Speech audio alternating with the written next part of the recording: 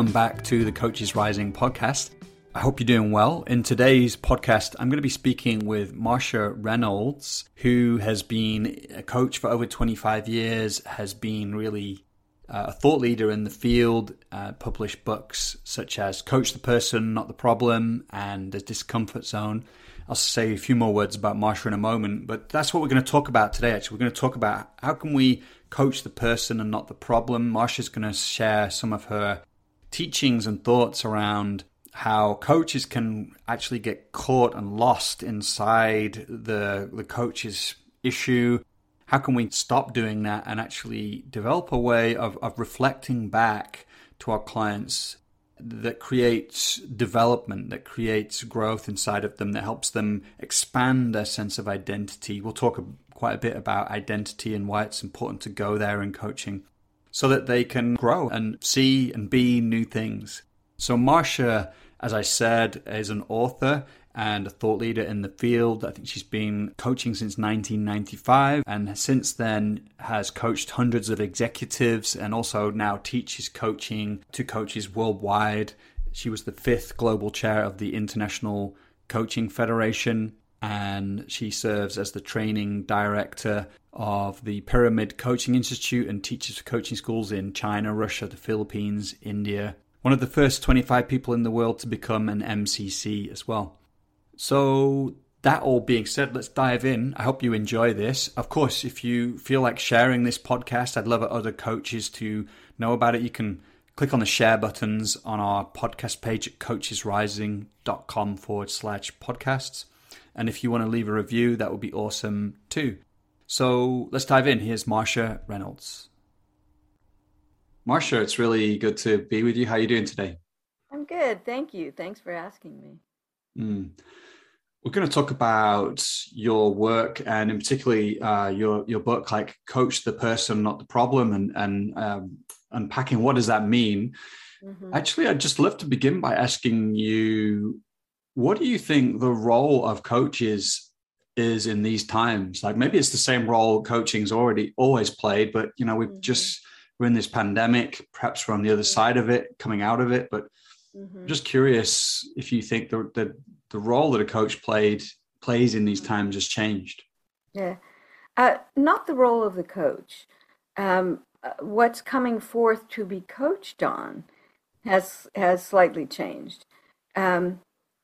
But since I view coaches as thinking partners, I'm just helping you think through whatever's fogging your brain and help you to see what's going to move you forward.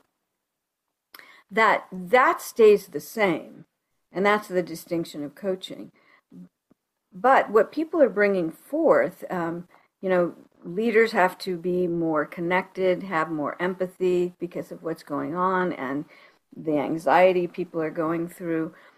Leaders themselves have more intensity of emotion, so coaches have to be really good with just allowing wherever they are and not reacting to their space and their emotions. And there's a lot more look at what do I really want for myself in this life? What is my pathway? Am I in the right place right now? Where people before were just kind of busy, and I'll think about that later. But now they're thinking, maybe I really need to be more in control and master my own path instead of just happening to me. So I think the topics and the intensity of emotions have impacted what people bring to the sessions. So coaches are just, it just requires compassionate presence, even more so than before. Yeah, so it sounds like you're definitely encountering that with the people you work with, those things. Yeah. Both the coaches I teach, because that's a lot of what I do is teach for coaching schools around the world, especially, and with my clients. And what's interesting is the clients, the leaders that I coach, so many of them, if the company has the resources for coaching, it means, there's two sides to the pandemic. One, it impacted a company in a negative way.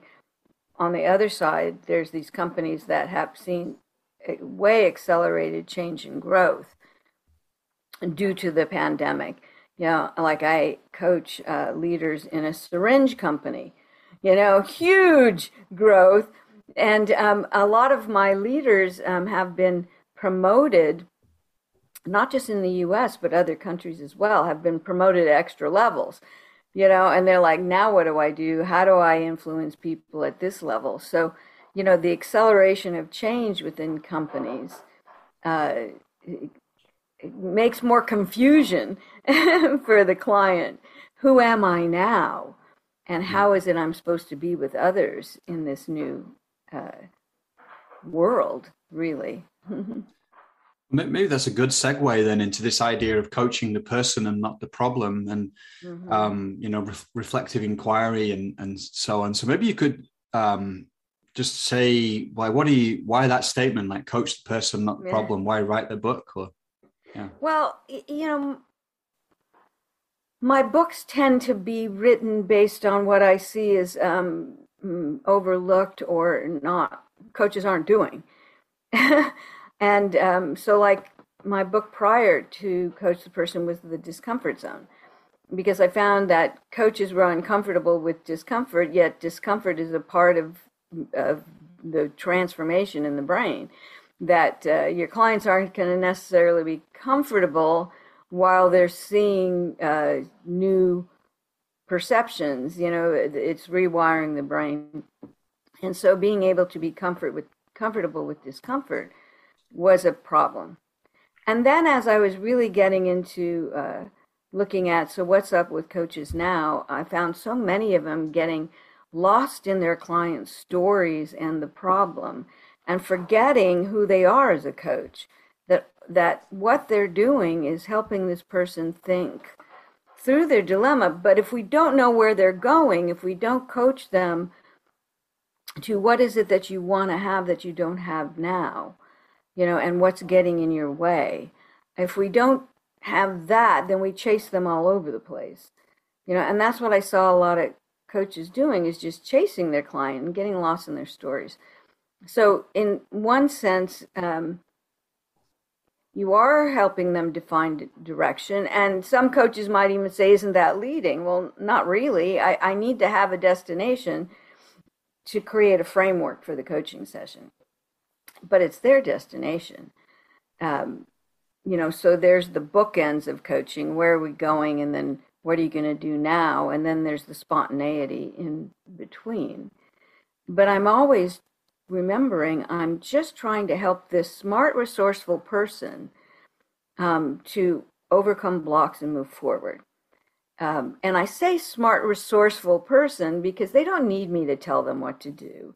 They don't really even need me to problem solve. They may say, I don't know what to do, but is it they don't know or they're afraid to do what they do know? And usually it's, I don't want to take the risk. So I always remember that they aren't broken. They don't need me to fix them. They don't need me to fix their problems. They just need me to help them see things in a broader way.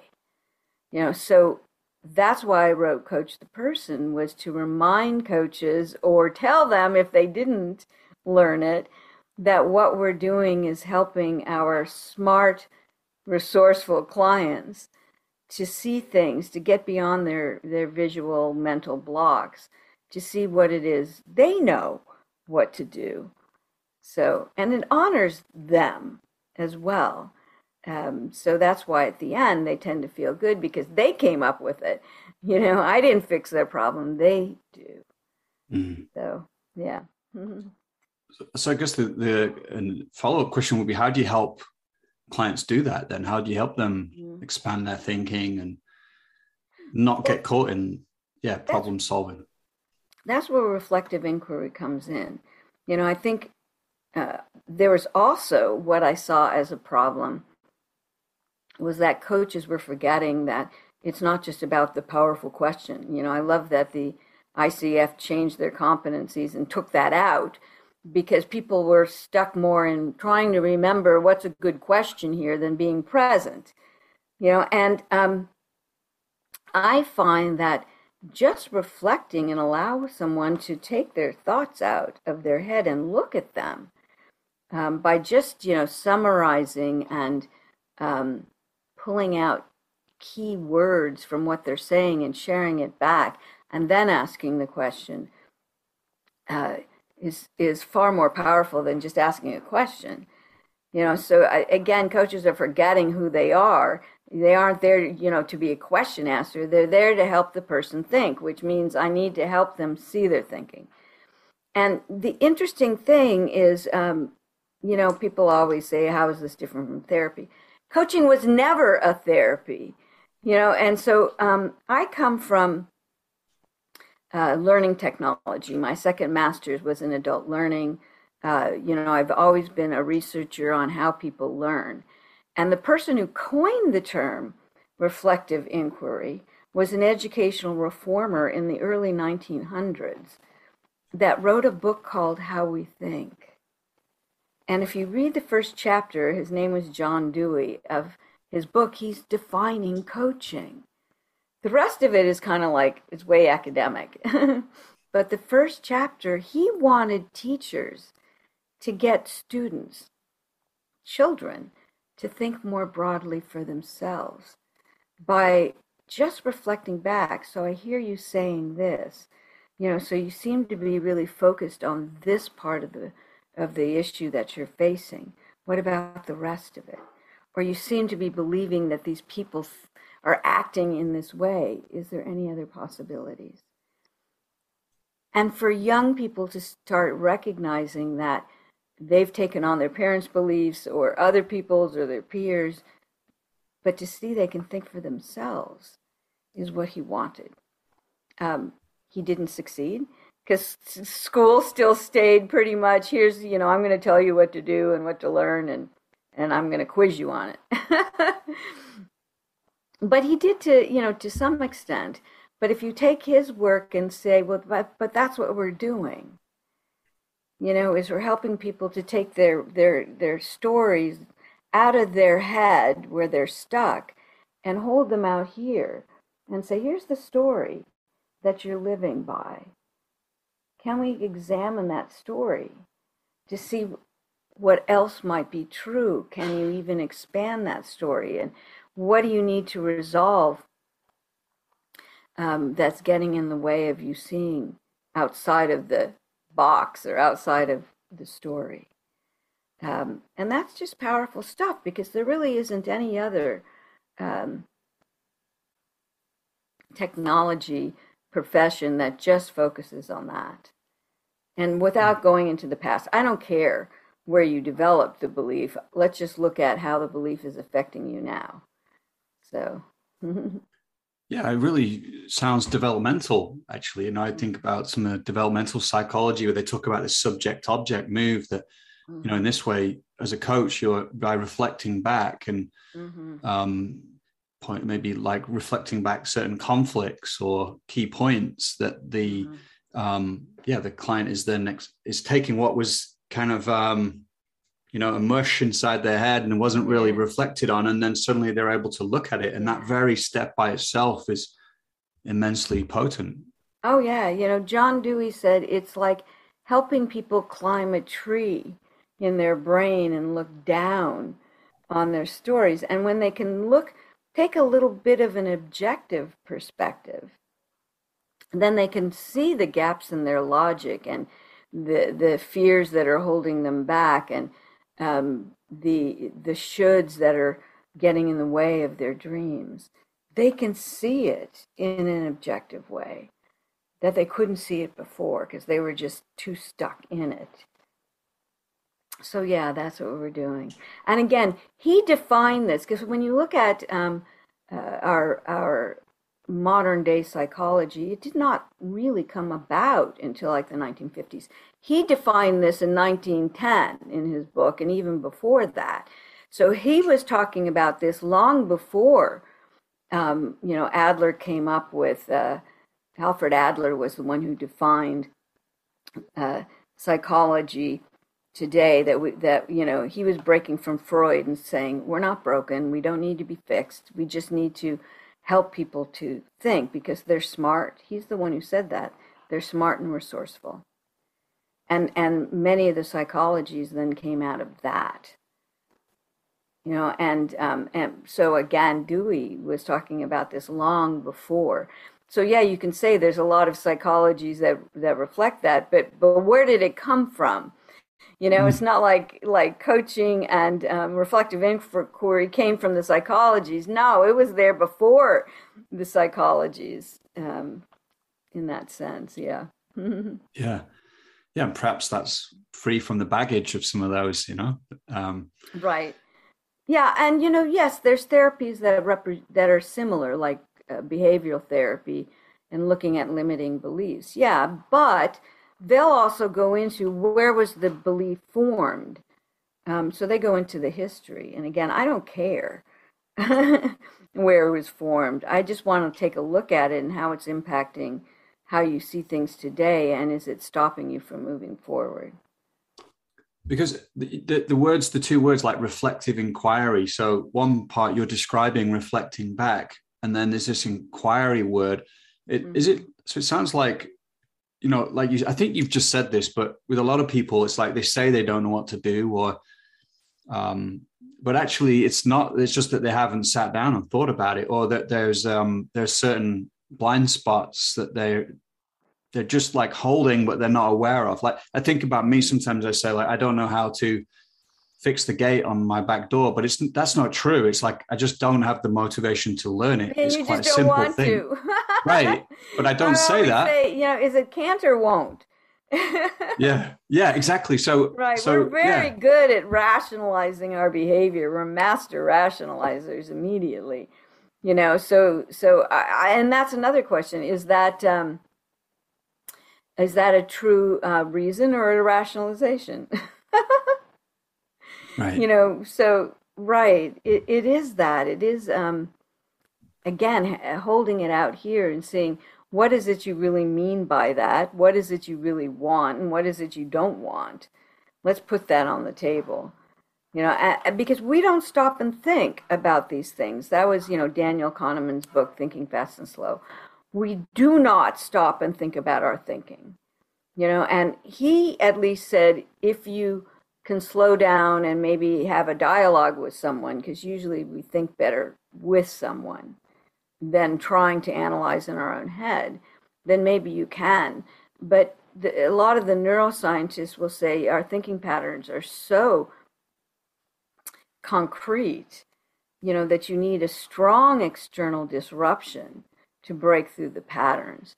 So being very brief and concise and direct, so I'm not saying parrot back what they said. You want to, really get to the essence of, okay, so here's what I hear you saying, and it seems this is what you believe. Okay, what does that give you when I say that? What does that make you think? And you'd get better at that, at really pulling out what is it that's, driving this person to be stuck in their story. If you stay really present and believe it's in the story, so I'm going to really listen to that story. I'm not going to be in my head analyzing what you're saying. That will take you out of presence. It's going to hit me. And oftentimes, the big thing that they want or they're afraid of is going to hit me in my body. I'm going to feel it in my gut. I'm going to feel it in my heart. And I'll say, okay, that's the important thing. Let's look at that. So like the other day, this woman was saying, well, I want to feel more connected. Well, I can't see connected. So tell me what connected means to you. And asking for meaning is something coaches need to do more. What do you mean by that? I can't see it, which means you and I can't agree on what you want. And so when we started looking at how she defined connected and what does she think is missing, at one point she said, well, I just feel out of control in these relationships. And I said, okay, you had a lot of emotion around the word control. What is it that you feel you should be controlling that you're not? And she's like, oh my God, it is. It's about, I like to be in control and I'm not. I said, okay, so is that what you want to take a look at, is how that plays into connected, or are we done with connected? And you want to just get a handle on managing your relationships and who you're in relationship better. So it really kind of, took a journey of what she meant and what she really wanted, which is what coaching will do. If you stay curious, ask them what they mean, listen for the emotionally charged words and, notice their emotional shifts and feed that back, it does become a disruption. So as I said, the neuroscientists will say we need an external disruptor. Or as Marcel Proust said, it's an upheaval. It's an upheaval of thought. I love that word, upheaval. And so you're breaking through the frames of the stories, which could cause an emotional reaction coming back to the discomfort zone. And that's good. So if they cry, that's great. And they now see something else. And there's a clearing with tears. So you give them a moment, let them experience that. And as they start to come out, you just say, would you be willing to share with me what you now see? So you never jump in to fix your clients. All of that is the journey they're going on with you. And there will be ups and downs and roller coasters, and that's what makes it, great. So there's another myth with coaching that the session must be positive and people feel good during the session. And even at the end, it's like, no, this isn't about positive psychology. This is about breaking through stories and helping people to see themselves in the world in a broader way, which is developmental to them. And if you just try to keep it positive, then they stay stuck. They stay stuck. And they may say, oh, thank you. This was great. I had a, great time talking to you. But are they going to move forward? Not through the blocks. I mean, they may be willing to take a step that they tell you, but not the big ones. Not the big ones. There's a lot in what you shared there. I'm really, really glad you mentioned that it's not, that the presence is a key part of this, and that you're attuned to the client, you're feeling them, and when so it sounds like that it's not a technique. It's actually all based on your own attuned curiosity. And you've learned some distinctions that you can apply, but they're applied in the right moment, and therefore the coaching is always attuned to what the client is saying, and it unfolds and goes on a journey in that way. And the interesting I want to say side effect is the more attuned I am with you, the safer you feel to open up to me. So there's a woman, Sherry Geller, up in Montreal, who's been researching therapeutic presence. And she finds when therapists open their gut and their heart, as well as their mind with curiosity, but their heart with compassion, with care, and their gut with courage, that for her, it's therapy. She was looking at trauma therapy. People who have not spoken of trauma in their life will feel safe enough to speak of it to you. And so a lot of our presence is what creates the person to go deeper into a space that was scary for them to look at before. So you mentioned blind spot. It's not just blind spot. It's the things we avoid. I know it's there, but I'm not going to look at it. But in this moment that I reflect to you and ask you the question, it's almost like you have to. Which then could also open up something you haven't seen, the blind spot. So as in the Johari window, he talks about the facade, what we don't look at, and the blind spots, which have to do with our past histories and biases. And so if we can get them to look at those a little bit more, then we expand self-awareness, which gives them options for who I can be and what I can do to move forward. Maybe this is we're talking, because you said the word blocks, and I wonder if you could say a bit more about what you mean by that, because there might be what you're talking about now, and how you would approach working with a block with reflective inquiry, because that could become another place where a coach might be going, oh, we've got to resolve this block now. That's a problem to be fixed. And I'm just wondering how you work with that. Yeah. Well, it's not that we're not looking at the person's problem, because we are, but we're looking at them in relation to their problem. Right. So it's become to me more critical over the years, even more than I think I even defined in the book, although I have a whole chapter on, you better define where you're going, and what's really interesting is the new competencies with the ICF. They say that if the end result that you're aiming for in this session is at all vague, then you haven't defined it, and you don't get credit for that, and pretty much you won't pass certification if you don't define that. So for me, asking, what do you mean by connected? What do you mean by confident? What do you see? What will it give you? I'm helping you to clear the fog to see what you really want. Once you see that and declare it, then it's easy enough for me to say, so what do you need to address or resolve in order to move forward to that thing you want? Okay, and it's easier for them to declare that. So it's not like I have to dig and create it. But I must know where they must know, and we must agree on what they want that they don't have now. And that's the session agreement, that this is, and that will often change, and usually does, as we go deeper into, what do you need to address or resolve? And then from that point, we're listening to, so what are the beliefs holding this story you're telling in place?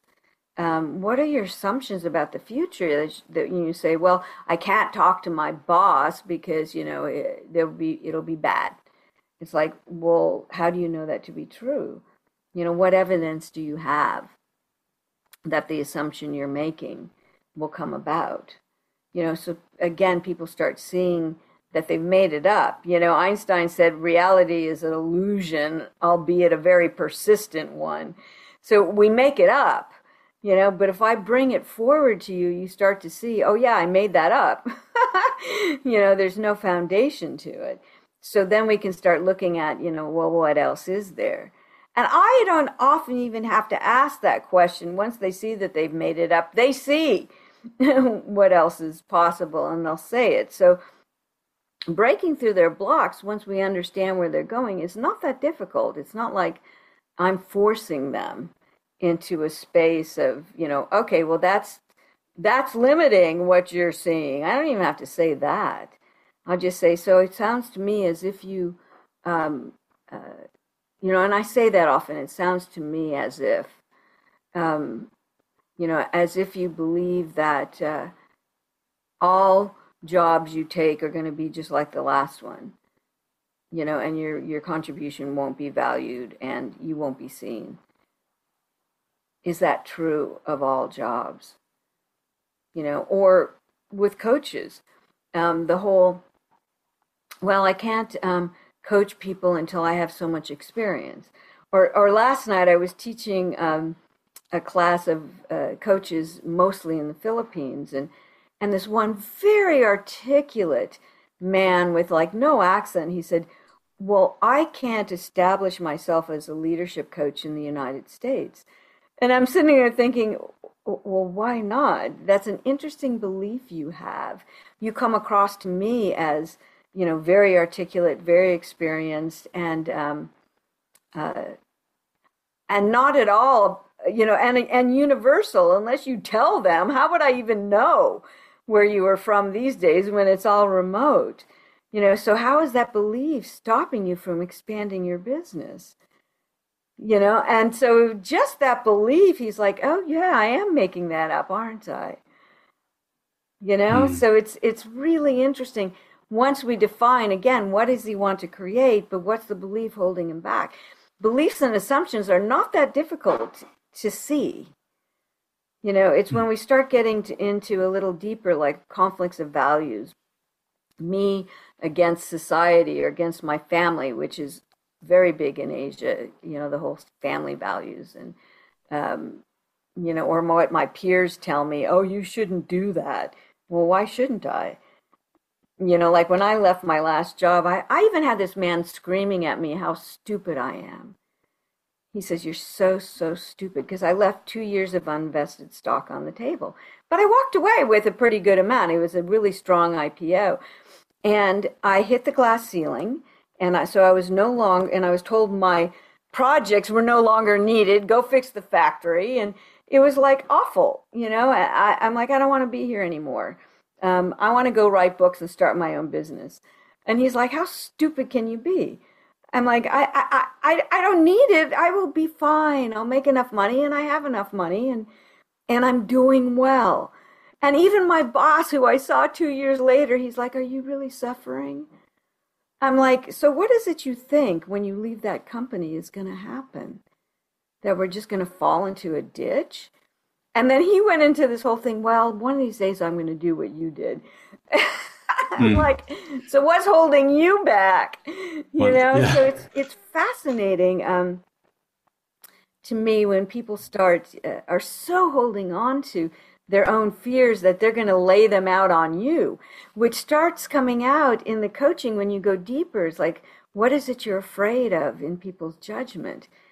What is it, the values you've been living by that are not yours, that are keeping you from realizing your dreams? What is it you think you need, social needs, that you're convinced you're not going to get? So there's a little bit deeper exploration when people start to realize what has defined them as a person, that they can be something else. Much of coaching is identity-based. Even with leaders, I always say, if they're having trouble with people, I don't say, what's your problem? Or you're not managing your meetings well. I say, define leadership to me. Define leadership. How do you think everyone else defines leadership? Let's take a look at who you think you're supposed to be in this scenario that may be getting in your way, which they then see what it is they need to do.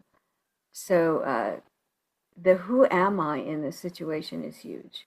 Yeah. Yeah. Potent questions. And just say you ask that question of somebody, then it might surface like this identity they hold, which you're saying then that could then conflict with where they are now, they're in a role and that something's being asked of them, and yet they've got this old identity, that's creating a barrier. And so there's a conflict there. Yeah. And so what would you do in that moment? Is it about, again, reflection? Okay, I'll give you a simple example. Delegation. We promote our high achievers into these grand leadership positions. And how did they define themselves before? By how well they did their job. And now they're just going to give it up to other people? And so really taking a look at, do you want to succeed in this position as leader? So how do you relate? What is important as a leader at your level? Is it doing everyone's work, or is it developing people? I mean, what is a leader of leaders? And so it's really interesting to get into what it is they're afraid to let go of. Who will I be if I'm not the high achiever? Well, what else is possible for who you will be? So I remember even my boss one time in my last job, I told you I hit the glass ceiling, but I was in the top leadership on the leadership team. They just weren't going to promote me any higher. There was no women higher than me. And but I came into this company with the task of, you've got to change the culture. We're going to change the product. You change the culture. It's up to you. So I was like, okay. And I found a champion in the director who became VP of Quality. And we redesigned things as teams and how people talked to each other and respected each other. We did a lot of work. And I always took on the archetype of warrior. Okay, I'm going to fix things. Well, once we went public and I was now at this leadership level, my warrior wasn't working, and so I was talking to my boss, and I was complaining about the leadership team. They just don't get it. They don't see what's possible. And he said to me, is there a way of you, instead of forcing people to do what you want, that you inspire them to see what you see? And I'm like, just in that question, I saw how I was holding on to who I was, which was no longer working. And could I not be an inspirer, a storyteller, and all that? Of course I am. I just quieted that voice, and I needed to bring that voice back out. So I talk a lot about this in my book, Wonder Woman, because my doctoral research was on high achieving women in the workplace and the challenges we face. Smart, strong women that have a voice, and we're not passive, and we don't worry about leaning in. We lean in too much, And so I looked at archetypes and self-definition and what needs to shift in my research, and it was fascinating. But it's not just women; it's men as well. So that whole, what identity am I holding on to? How is that restricting me now? Is critical of coaching the person, Right. to step into their problem in an entirely different way. So I always say coaching is a lot about identity. But new coaches, it's like you have to learn the skills first. You got to learn your skills before you can improvise. But once you start getting into that and you know what it is, then you just have to trust you know it. Yeah. And be present and keep thinking, what's stopping this smart person from moving forward? What in their story is restricting them? What are they holding on to that they're having difficulty letting go of? And it's amazing what you bring forth. Well, like that example you gave of the boss who both beautifully pointed out something in your identity, and at the same time invited you into a new sense of possibility. Because I think if you only have one side, that can be powerful. But when you have, okay, so my definition of success is limiting me, but there's a new possibility here, then that will, there's a new identity that can form around that, which is reinvigorating in some way. Right. Yeah, he invited me into it, but he didn't tell me how. But I immediately saw that. And he wasn't a coach, he just, but we had been together and fought together for many years, so he knew me well. So he'd come up with these gems like that, that made me stop and think about what I was doing. Most of the time he just told me what to do and told me what not to do. But every now and then he would come up with something like that was like, oh, yeah. And it would change my life. It would change my life. He would have been a good coach if he would have taken that on. But, he had a hard time leaving the company and the money he was making and all of that until he had some real physical problems based on his stress. And I think he just retired at that point, which was too bad for him. He's a smart guy, but yeah. And are there any and I'd love to bring in one more idea, about how coaches could coach the person and not the problem, bring in this reflective inquiry. Is there anything we've not spoken about? It might be a distinction or, there's been a lot in what you shared already, but maybe there's something you also teach coaches that we've not named yet. Well, one thing I learned some years ago that, even with this conversation of inviting, giving people information is not the same as giving them advice. So I just yesterday read this article in the New York Times about the level of anger, not just frustration, but what they're now being able to research what's going on in the brain based on the isolation and social not having as much social contact and support, and what that's doing.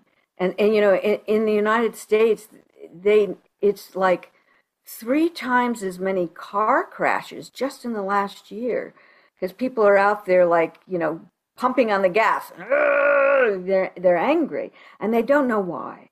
I wrote an article for Psychology Today over a year ago, and I need to repurpose it.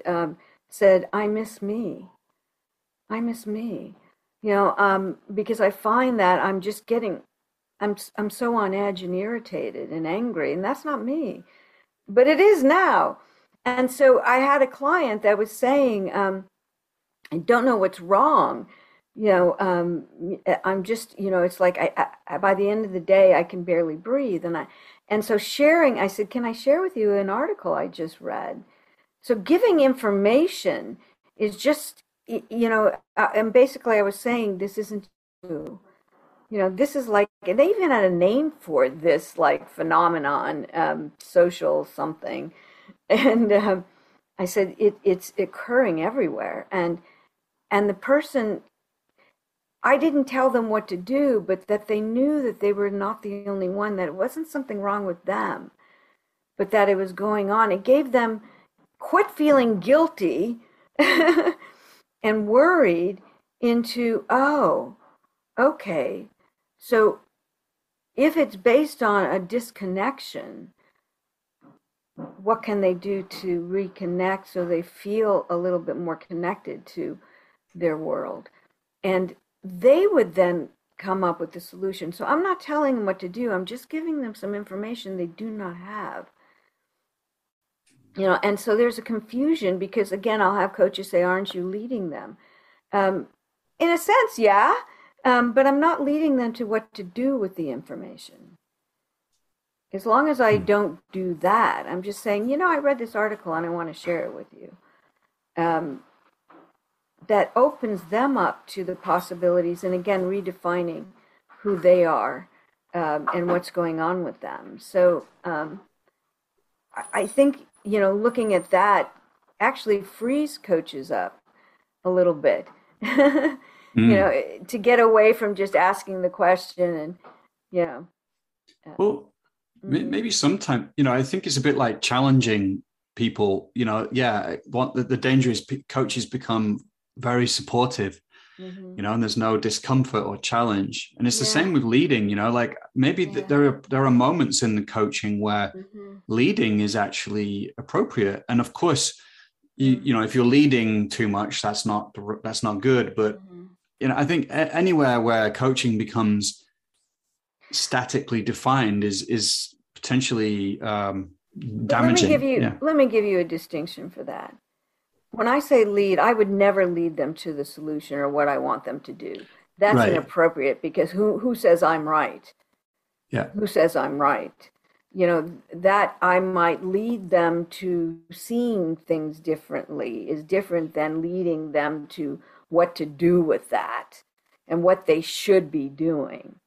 So there's the difference, so like when I said the coaches say, aren't you leading them? I'm leading them to a broader perspective, but that's it. That's it. I just want them to know there's some things that you may not be aware of. It's just like in a company, if somebody's reacting to a certain thing, the leader has some knowledge that they have permission to share. Sometimes they have to have secrets, but,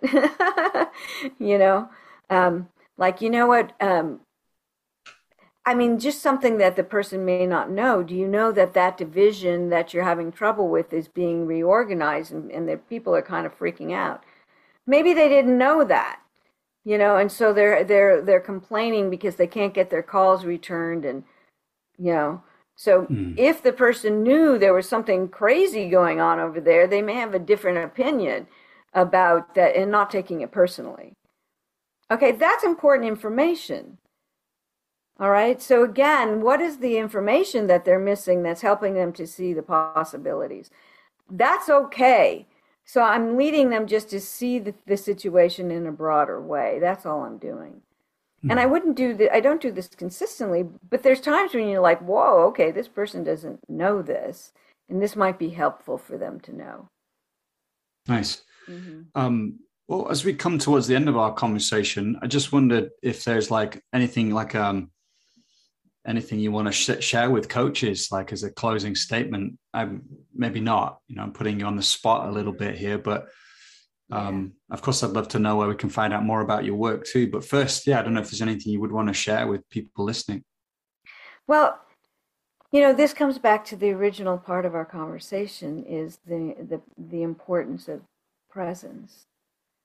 That it's and there's a distinction between paying attention and presence. And I do that because often when we pay attention, we lean forward, which pushes the person away.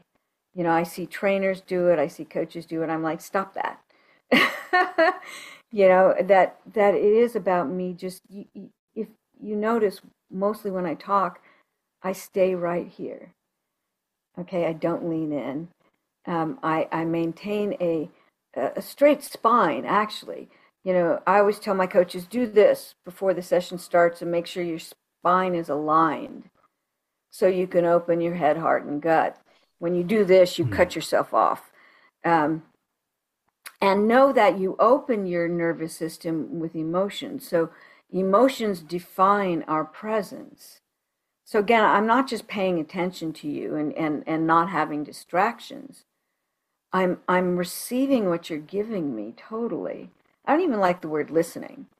It's about receiving what you're giving me, and through my entire nervous system, which is fully connected and talks to each other all the time. So this isn't woo-woo, this is real.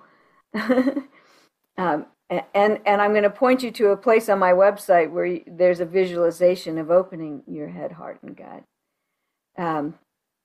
I receive what you give me, and I share it back. Before I can analyze and interpret it, I just share it back, and I'm curious. And I can be wrong, it doesn't matter. I'm just receiving and sharing it back as best and cleanly as I can. Might I interpret it at times? Probably, but who cares? You'll tell me if I'm right or wrong, if you feel safe with me. So, yeah. So deepening of presence, I always say mastery is the deepening of presence, not the perfection of skills. And I recently heard a quote that said, practice never makes perfect. Practice makes competence. It increases competence.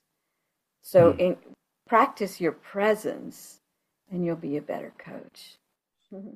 Love that you're saying that. We have a training program all about that too. I'm totally with you on that. Yeah. The skills shouldn't be the primary thing. It's it's presence which is leading, and then skills can be picked up as needed. But let me just share a quick story. So Thomas Leonard, who created Coach U, the first big coaching school, and the International Coach Federation, in my very first class, where we hadn't learned anything, he said, go coach. The only way you can learn coaching is to go do it. And we're like, but we have no idea what we're doing. And he said, oh, just go love them. Right. That's profound advice. And I'm like, oh, okay. Because again, if I create the safe space for them to talk, something will happen. And then I just get better at the skills. So yeah, that was significant. Very nice. So where can we find out more about your work then, Marcia? Yeah. Well, my website is co-visioning, one word, covisioning.com. And I do, when I'm not so crazy busy, blog there as well. So there's things that I post.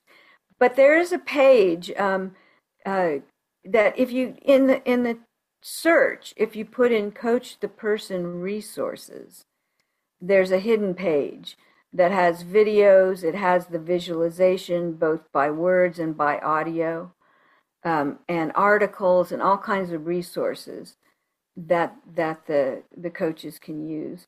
I developed it when I launched the book, and I just put it up there, but I hide it, and so you have to listen to me on a podcast or something, get to the end or a webinar in order to get it. Yeah. Cool. Well, thanks, Marcia. Yeah, Thanks so much. Just a heads up again, if you're not on our mailing list and you want to stay in the loop about other things we create, then head to coachesrising.com, put your name in the sign-up box there. You'll also find some of our other offerings, our online trainings for coaches there. And just want to end by wishing you well, and I'll see you again next time.